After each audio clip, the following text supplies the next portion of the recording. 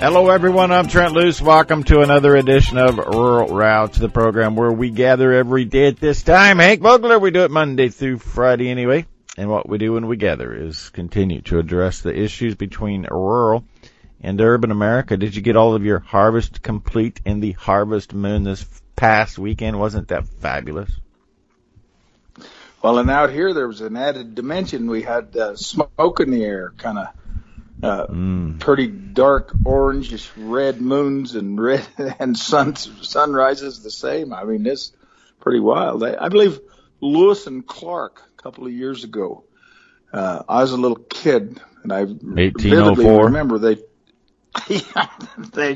they had those same issues. So evidently, fire wasn't invented just last week by the bunny huggers.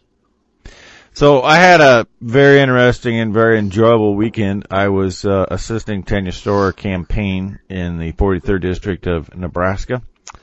The good news and what I'm sharing with you about that is that the former Oregonian, Wayne Smith, came to Rushville, Nebraska to spend the evening with us. It was good to see Wayne, although he did take a moment to chastise me and say, Trent, how come you and Hank are being like every other major media source and not telling people what really started those fires that everybody's talking about in the West? Domestic terrorists. They were set by people who are trying to create chaos and destruction. Nobody's talking about that. Well, the domestic terrorists started with the National Environmental Policy Act. Yeah. It's called the environmental movement. Mm-hmm. That's where the terrorism started. Now, who threw the match in this dry year? Okay, yeah, that's domestic terrorism. But the domestic terrorism, these people are so far away from production of anything. They have been so mamby-pamby by our government. Just think about it. Okay, you can open your restaurant. Up to 40%. Okay, Mr. Luce, let's get you to sell. And by the way, Hank, you have to shut an hour earlier because the virus starts spreading a lot in that last hour of the day. Oh, it does. Okay, well. I'm kidding. I usually got my bunny rabbit jammies on by 8 o'clock at night. I get up at 4. But it's a nationwide thing that these restaurants have been told you can be open, you can have 40% capacity, but you need to shut down an hour earlier. What does that gain? By the way, none of those restrictions exist in Nebraska. Just saying. Who's the clown that's supposed to testify before I think the Senate, and he won't testify on Zoom because he's afraid he's going to get the COVID. On Zoom? On Zoom? Yeah. He's an FBI guy. Oh, yeah, he's a genius. Fire him. Unemploy him because science obviously doesn't. Well, good, because the facts don't matter to him, so he should not be with the FBI.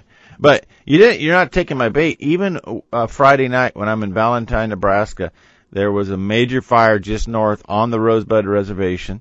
There was a fire that burned 10,000 acres, just short, I think, like 9,900 acres. And Hank, those are all set by BLM. Bureau of Land Management wannabes on the reservation. So, I mean, why can't people talk about these individuals are setting these fires? Well, because I had one of those young gentlemen that came in here on a bus a few years ago. He said, black trees make green pockets.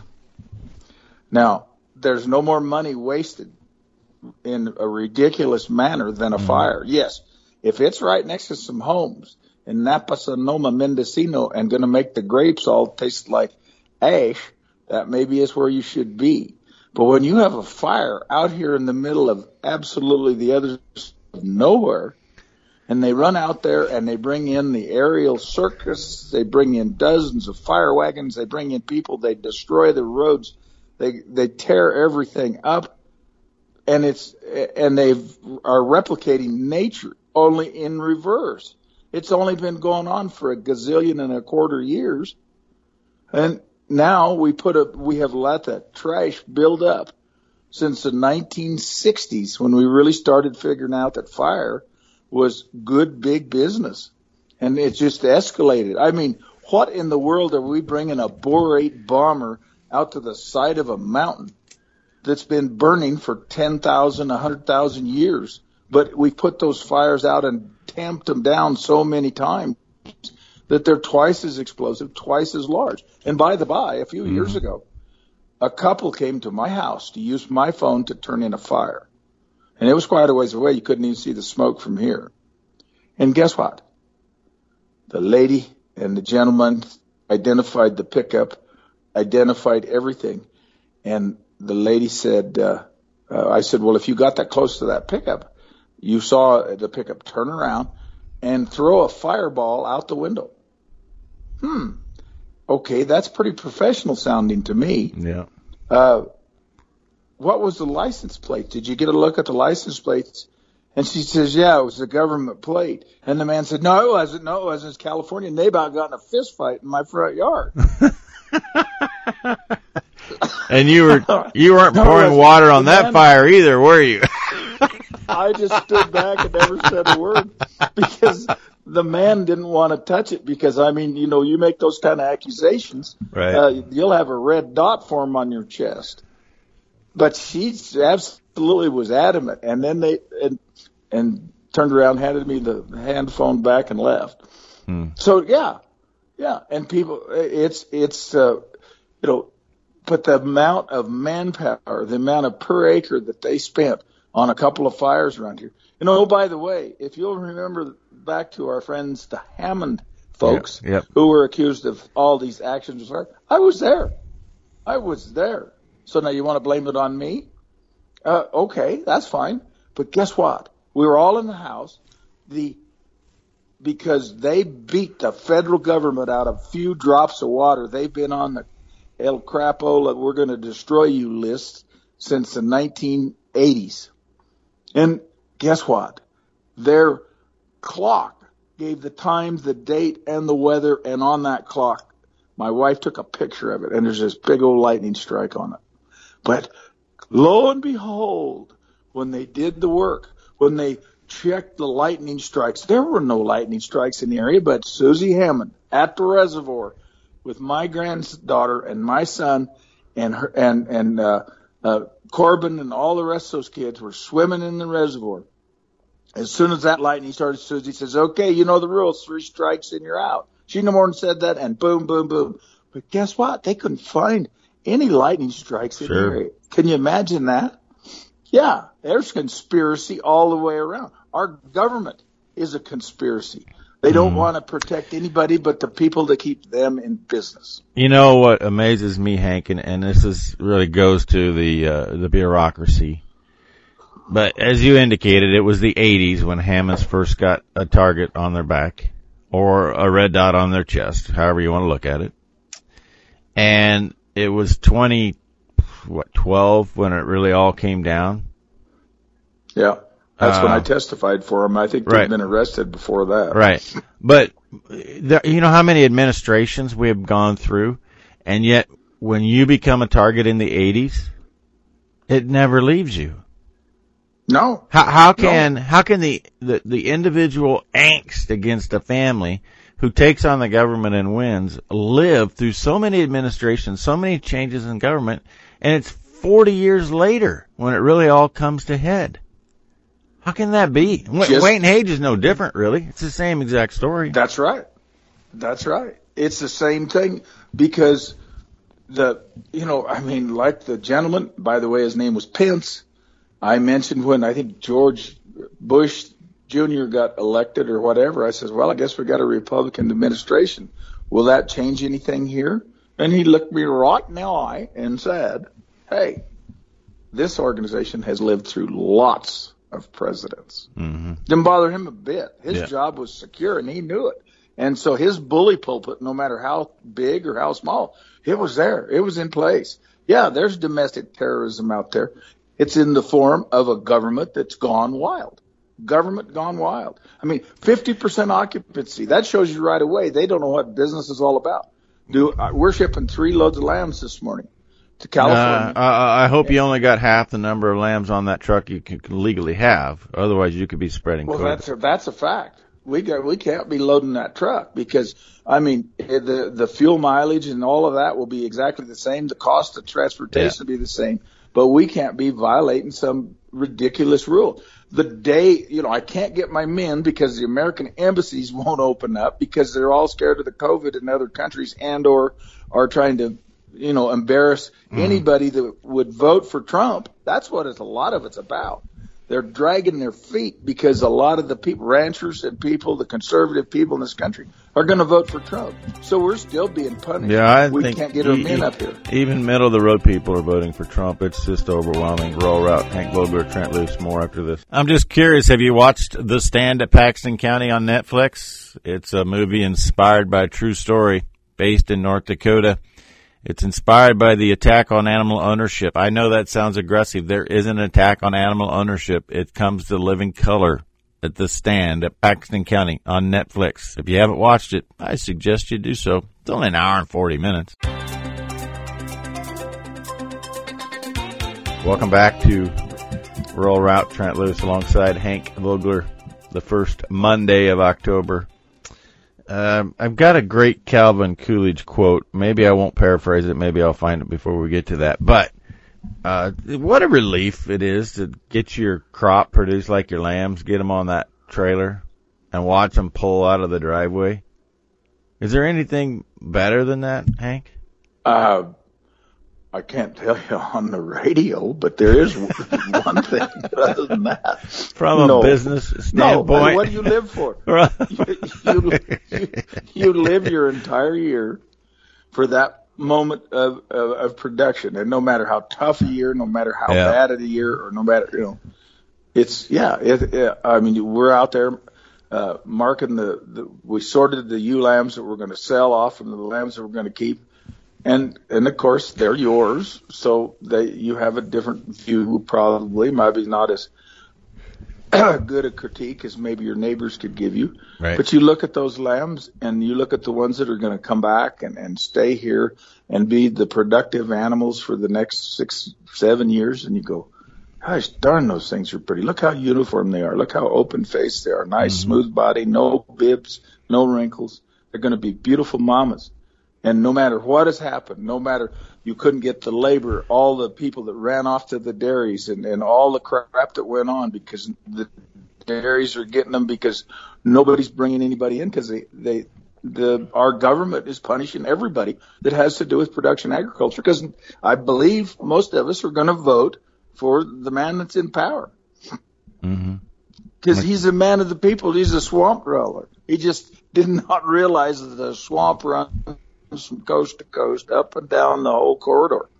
And whether you were it's fire or no matter. Yeah, and you were able to work that in on a question about your lamb crop. Yeah. Sorry about that. They're beautiful. My lambs are beautiful, I think. I think the ones that other people are going to buy this spring, when they're grown out for replacement use, will be very happy with them. And I will be very happy with the ones that I get, bring home. And then we're going to start. We'll finish up on them today. We got 3 more loads of replacement ewes to go to California and 3 today. Then we got the sheep all cleaned up. Then we're going to bring all the ewes in and we'll go through all of them. And we won't sort off 50% of them. We have no idea what we're going to do. The horses have destroyed 2 or 3 permits. Destroyed them. I mean, I'm not kidding. They have cut them into the quick. And the horses are suffering. But we just are not high enough on the totem, or we've got a bureaucrat, because I've been outspoken, that's putting the hammer on me. That now that the Hammonds are out of San Pedro Terminal Island, maybe there's room for me. Maybe Charlie Manson's cell's getting set up for me. There's a lot of room for you in California. I think they've let everybody out that was in, so it's time to restock. Absolutely. Yeah. And how in the world did the Hammondses become domestic terrorists? They're domestic terrorists. Our government is full of them. I mean, all these revelations that are coming out that dear Hillary in 2016 set this whole deal up on the Russian collusion.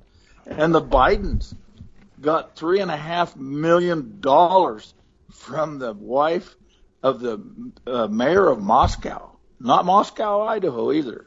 I mean, the big Moscow. If anybody had a direct connection with the Soviet Union, with the Chinese, not Soviet anymore, but Russia, and with China, Mm-hmm. all of these countries, those people did. They did it. And the people are in the government are going along and twisting that around.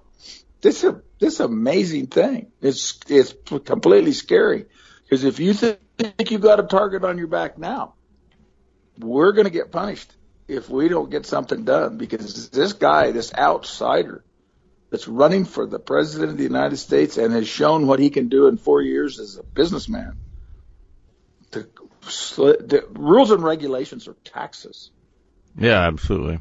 The fact that I can't get anybody here. I finally get 3 people here practically in the middle of the night. Finally got them off of the airplane, got them here. They went to work the exact next morning, and my papers say they've all got to sit down with me and fill out a bunch of paperwork. Now, do you think that'll make them better workers? Do you think that'll make anything more efficient here on the Needmore, or what? Or if I didn't do it and didn't do it correctly, some bureaucrat from the Department of Labor can come in here and fine the crap out of me to justify his job. No different than spending millions of dollars. Somebody should come out and evaluate and say, you know, that fire, let's think about putting that thing out in November when the snow comes. Let's let it do its natural thing. We've built up the trash on the ground. Right. Why don't we cut timber? Why Canadians, I love Canadians. All the ones that I've met are the greatest people around. There's as nice of folks as Americans, but we have timber. Several years ago, what was it?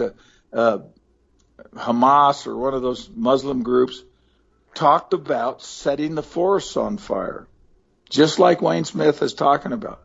And they decided there was no use doing it because we didn't take care of our forests. We let them burn down anyhow. So again, now I don't know who's doing it, but it's all around. But then they fight a fire out here. It's a joke. Pretty clear that there are BLM individuals wanting to create chaos setting these fires, but nobody's talking about what's setting them. I 100% agree with you. Is it chaos they want to set, or is it chaos, or is it the mother's milk of making pickup payments? I think it's chaos. There's guys that, there are guys that work for 4 of those fire crews. They work 6-8 months. This year they're getting double, triple overtime because of all the things that are going on. But in most years they work 6 months and they go to the beach for 6 months. Mm-hmm. So yeah, what a great life. But it's the system's fault. It's not the people who show up to work. No, absolutely not. But it's just like a kid coming out of a school. Let's see, we can flip hamburgers. I've got a degree in bunny hugging and philosophy, and so I can go to work at McDonald's because nobody wants to hire me with my degree. Yeah. Or I can go to work for the government, and then within a couple of years, I'm making $100,000. I got full retirement. I got full medical. Let me think who I should go to work for. And all I got to do is vote and show that I'm a vital cog in the wheel of the world. Wow. So, actually, if you follow the logic of what you're saying, unless it's your house that burned down, the intensity of the fires this year will actually be a good thing. In a lot of respects, a hot season fire, if it scalds the soil, is tough.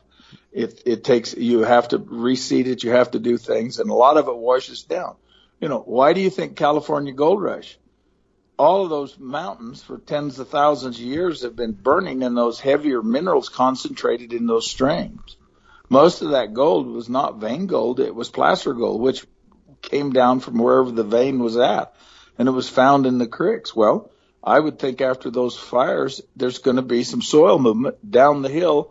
What is it, the Sacramento Delta? Well, where do you think the Sacramento Delta came from? It came off the top of a mountain for tens of thousands of years, and then when the water slowed down and got close to the ocean, the dirt spread out. And it's the same way here, where this house sits. Well, the bottom of this valley floor, all washed down. The whole San Joaquin Valley, which could be argued the most fertile farm-rich region of the world, is created by Mother Nature and devastation. erosion from just what you just said. Yep. So again, we go out and we go, well, we got to put these fires out. And they did.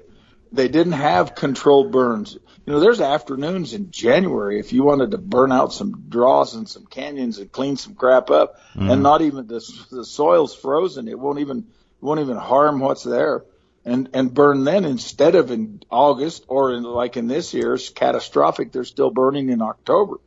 Burn them in cool seasons, and then it doesn't scald the soil. If that's your idea of protecting the resource, great idea.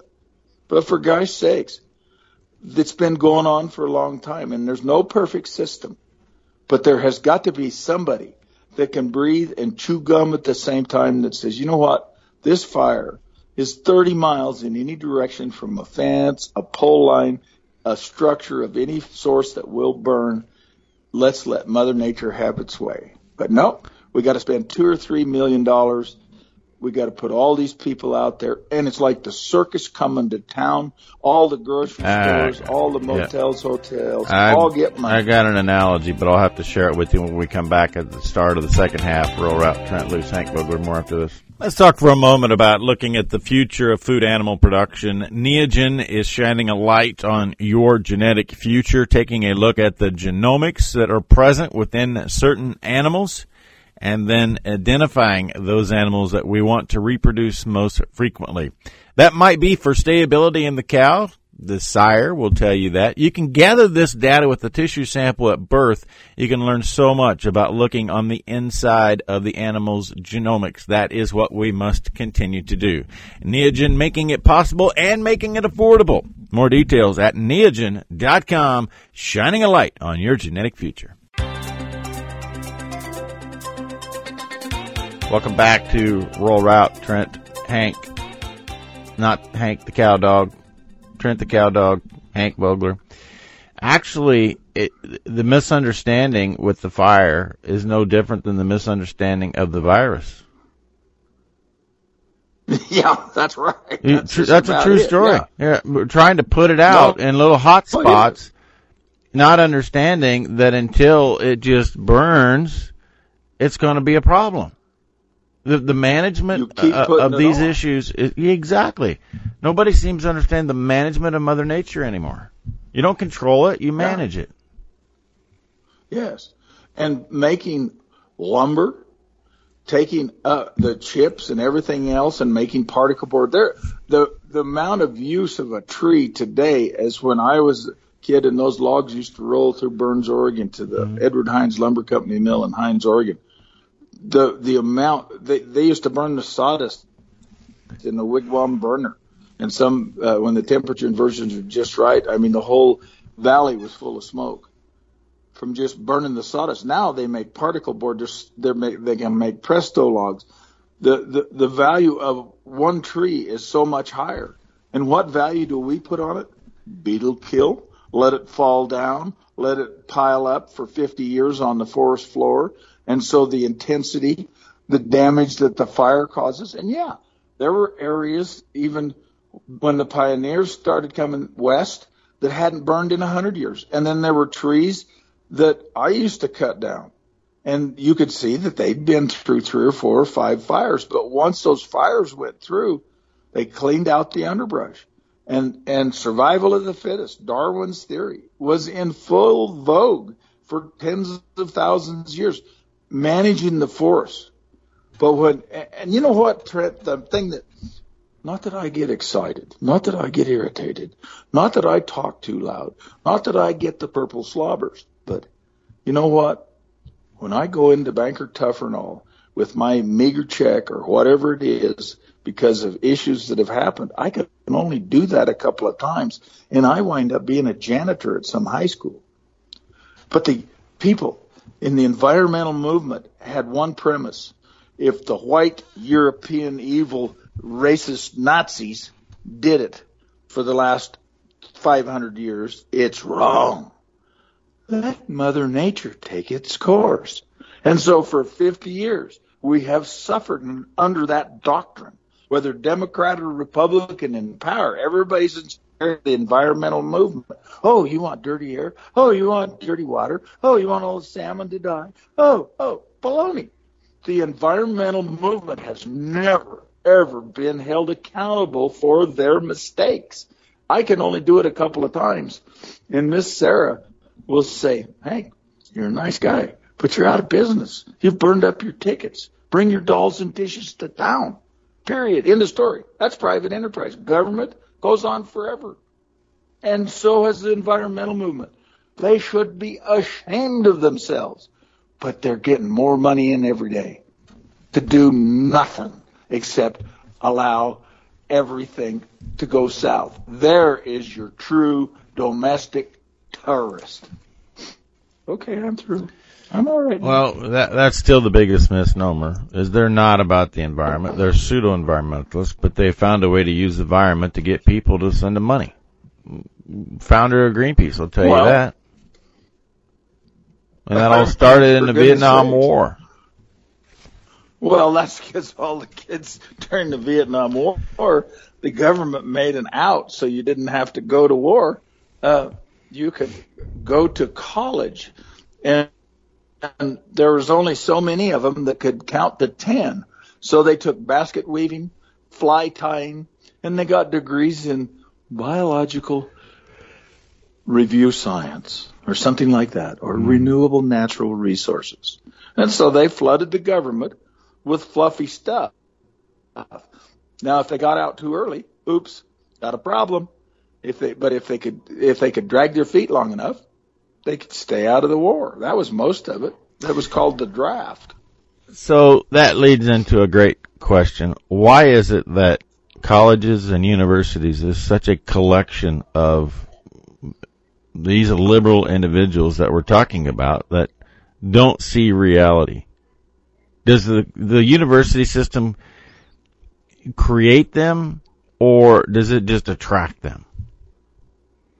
Well, both. One of the things that again, follow the money.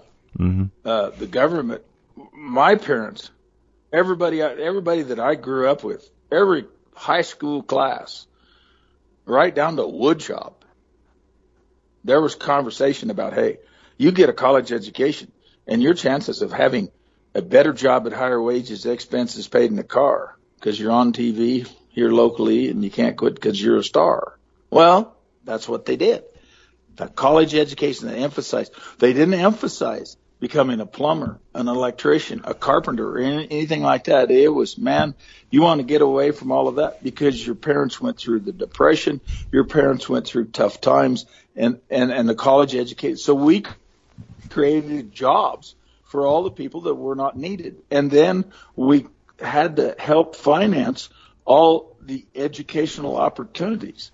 So everybody went to college. The government, now we have huge debt. Well, did we get a better education by throwing money at the Department of Education? We have gotten worse education. We got more bureaucrats. Yes, we got more bureaucrats, more racial diversity, more all the touchy-feely crap, rather than the hard science. The reason that you go to college, we taught everybody philosophy. And we need some philosophy, but we don't need thousands of them. And then they find out they got a degree in fly tying. Yeah, I got a philosophy. And nobody wants to hire them. If people don't get their hands dirty, we're not going to make stuff that people need. That's my philosophy. And guess what? I think people who get their hands dirty, people who ate a little dirt and drank out of the garden hose when they were kids. What do you mean when I was a kid? I drink out of the garden hose every day. Me too, but I mean that, so what? We learn to build up a little resistance to somebody, but when you bathe in some sort of antibacterial stuff and wash your hands 10 times a day, and you live in the sterile environment, the littlest thing, a cold, anything comes along and it knocks you to your knees. Yeah, I honestly think that when I went and picked some guys up at the airport, I have never been tested, but I think I got that deal, Coronies. I was sick for 4 or 5 days. I mean, good sick. Mm-hmm. And then it went away, but it wasn't popular to have the cronies then. It was just, oh, well, here comes the flu. When do you think that was? So it was in March or something. I picked up some guys at the airport in Las Vegas, and that was before you were wearing masks and all that crap. And, right, which and, do and nothing for I don't you. know, maybe these other guys got sick too, and nobody was down, but I was down for 4 or 5 days. Yeah. And I had a terrible headache. I don't remember the thing about not being able to taste, but maybe I did, maybe I didn't. I don't care. Well, if you're sick, but you don't care if you taste anything or not. I still say, Hank, people are going to feel the repercussions of this hand sanitizer situation. I mean, people are putting hand sanitizer on every 3 minutes. I never used this stuff before this issue. I'm certainly not going to use it now. You're only creating a longer term problem because it breaks down bacteria that you need. What did Dr. Seamus Carr tell the dumb sheepherder while he was laying in the bed and they were using the bedpan on me, hitting me over the head with it most of the time just to make me stay in bed? No, I can't believe that. You're going to die. And I said, everybody in this hospital tells me I'm going to die. Why am I going to die now? I said, well, you've got this giant fistula that's grown off of your spleen. It's grown through your diaphragm and into your lungs, and it's just full of poison. Mm-hmm. Infectious diseases will love you because they'll hook you up and they'll knock down 99.9% of it. But 1/10 of 1% of that crap, bacteria, whatever it was, is going to come back, and it will be resistant. It will mutate, and it will be resistant. In 6 months from now, it's going to come back with a vengeance, and our antibiotics will not be able to treat it. And you will tip over. You will have a dirt nap. You will be room temperature, whatever you want to call it.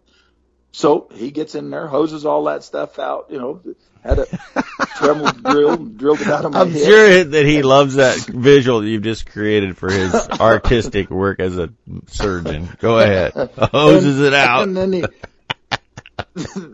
then he took a shop vac, stuck it in my ribs, sucked all that crap out of there, and then gave me a few antibiotics, and I went trotting out of the hospital. And let me tell you, big guy, there's nothing prettier than the Huntsman Cancer Center in the rear view mirror.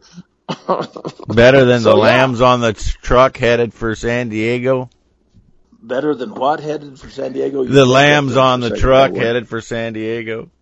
Well, I could look out my window, and once in a while I'd see a moose on the side of the hill, or I'd see some deer walking by, or some wildlife. That was pretty cool. But I could see the top of that black meat wagon backing up to the back door of that place every morning. And they backed her up there every morning. And if that wasn't an incentive to go, oh boy, are they coming after me? Yeah, and you're still with us today thanks to a garden hose and a shop vac. That's what I'm going to take away from that. Yep. And a Dremel drill. Yeah. You sure it was a garden hose or was it a power washer? I don't know.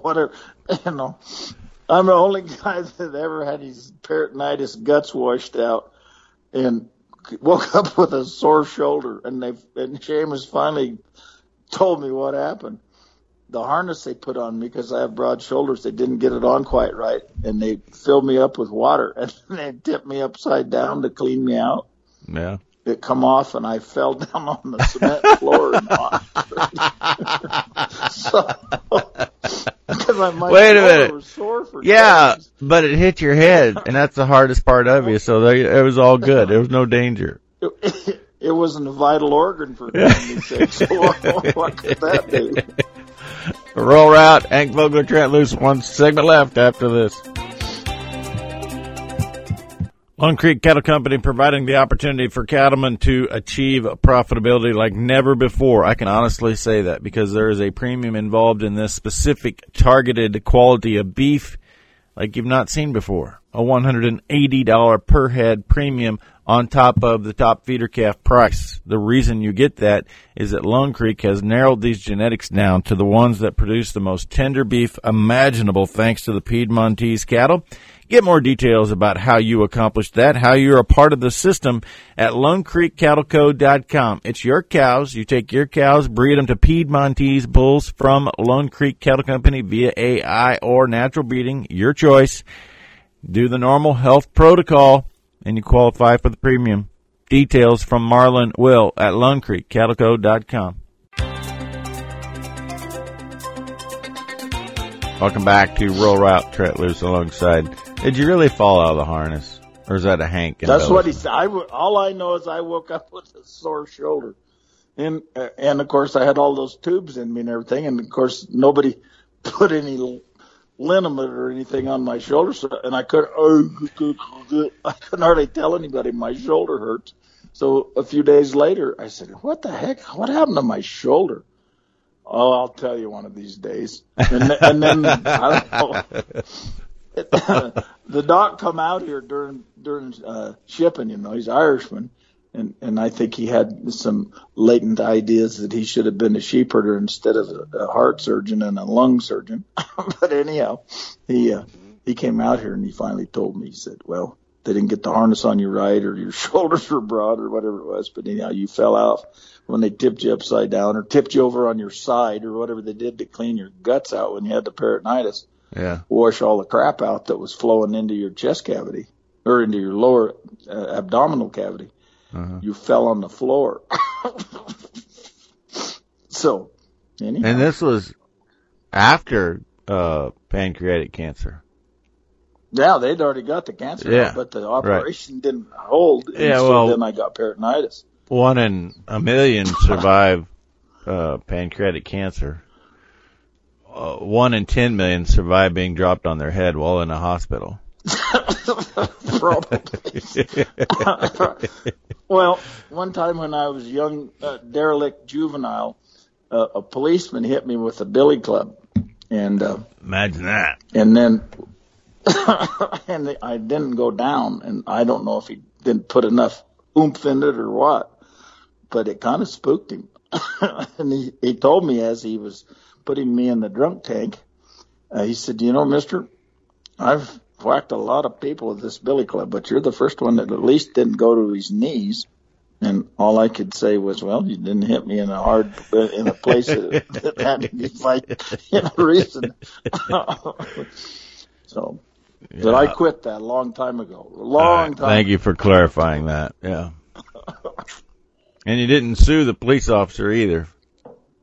No, me and my buddy were just really tickled sitting in that drunk tanks weren't as cute as probably they are today. I mean, there was quite a bit of activity going on in there, and we're sitting on this little old tiny cold bench, and there was just a hole in the center of the floor, and our cellmates were in worse shape than us, and it woke this young lad up about, this is no fun. You have to figure out not to let this ever happen again. Yeah, well, that's the point, isn't it? Yes, it is. Yeah. And it woke, I was 16, I think. Yep. It woke me up, I guarantee you. And there was no, my mom and dad, they didn't sue anybody. Of course, I didn't tell them where I was at for the evening. But anyhow, they let us out. You got out without your mom and dad finding out? Yep. I called my friend's mom, and we called her, and we didn't have ID in those days. And so we didn't tell them who we were, but they let Gary made a phone call, and Mary come and got us. This would be what we appropriately referred to as the good old days. Well, yes, and I know two gentlemen. My friend became a doctor, and I became a sheep herder, which may not have near the glamour to it, but I believe it straightened both of us out quite a bit. Yeah. I don't remember ever having any more trouble with them. So, so again, those things will happen in the best of families. So, yeah. Yep. It's called growing up, and actually. No repercussions. Nobody rioted in the streets. Nobody did anything. And I think we had to give $20 to the ambulance fund or something. And that was a lot of money in the olden days. Yeah, that would have been. Yeah. All right. So what is it, back to the issue at hand? What is the sheep market, steady through the roof? You know, it kind of hit that bottom, and then they got that, they reopened that plant in Texas.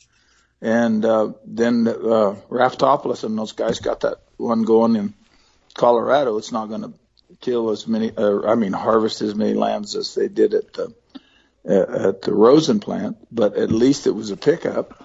I think there's a lot of domestic just elimination by people buying lambs and selling to the ethnic groups, things like that. I don't know of anybody else that made great big lambs, or, you know, it was a tough year. My lambs are about 10 pounds lighter. Is that right? 7 pounds lighter. Yeah. So as bad as you are, I mentioned very early in the program that I was traveling the northern part of Nebraska. You get up to northwest Nebraska, the drought is pretty severe. But I think there's an area in Colorado that is as severe as you are this year. I had a friend that was at Eaton, Colorado over the weekend at a bull sale. I don't know, it was a cow sale of some type. He said that right there in Eaton, Colorado, which straight north of Denver, less than an inch. Yep, I've been there. For 2020. And it's just, that country is not used to the same kind of lack of rain that you are. I mean, it's not a heavy rain area. It's just that less than an inch would be significantly felt. But it must look really, really bad. But so I didn't want you to be whining that you're the only one in America in the severest of severe droughts in 2020. No, we're not. And the drought has grown. Now, you want to blame it on global warming, global cooling? I don't care what it is, but we have to get through it. You know, every bureaucrat in the world still getting their check, no matter what's going on. Exactly. You know, they didn't get laid off during the pandemic. So again, we have to feel the sting of the master's whip. Nobody understands that when they took away the most effective control of coyotes, to where I would have had more 80-pound lambs to get on the truck, had they had been under a far better control than they are now.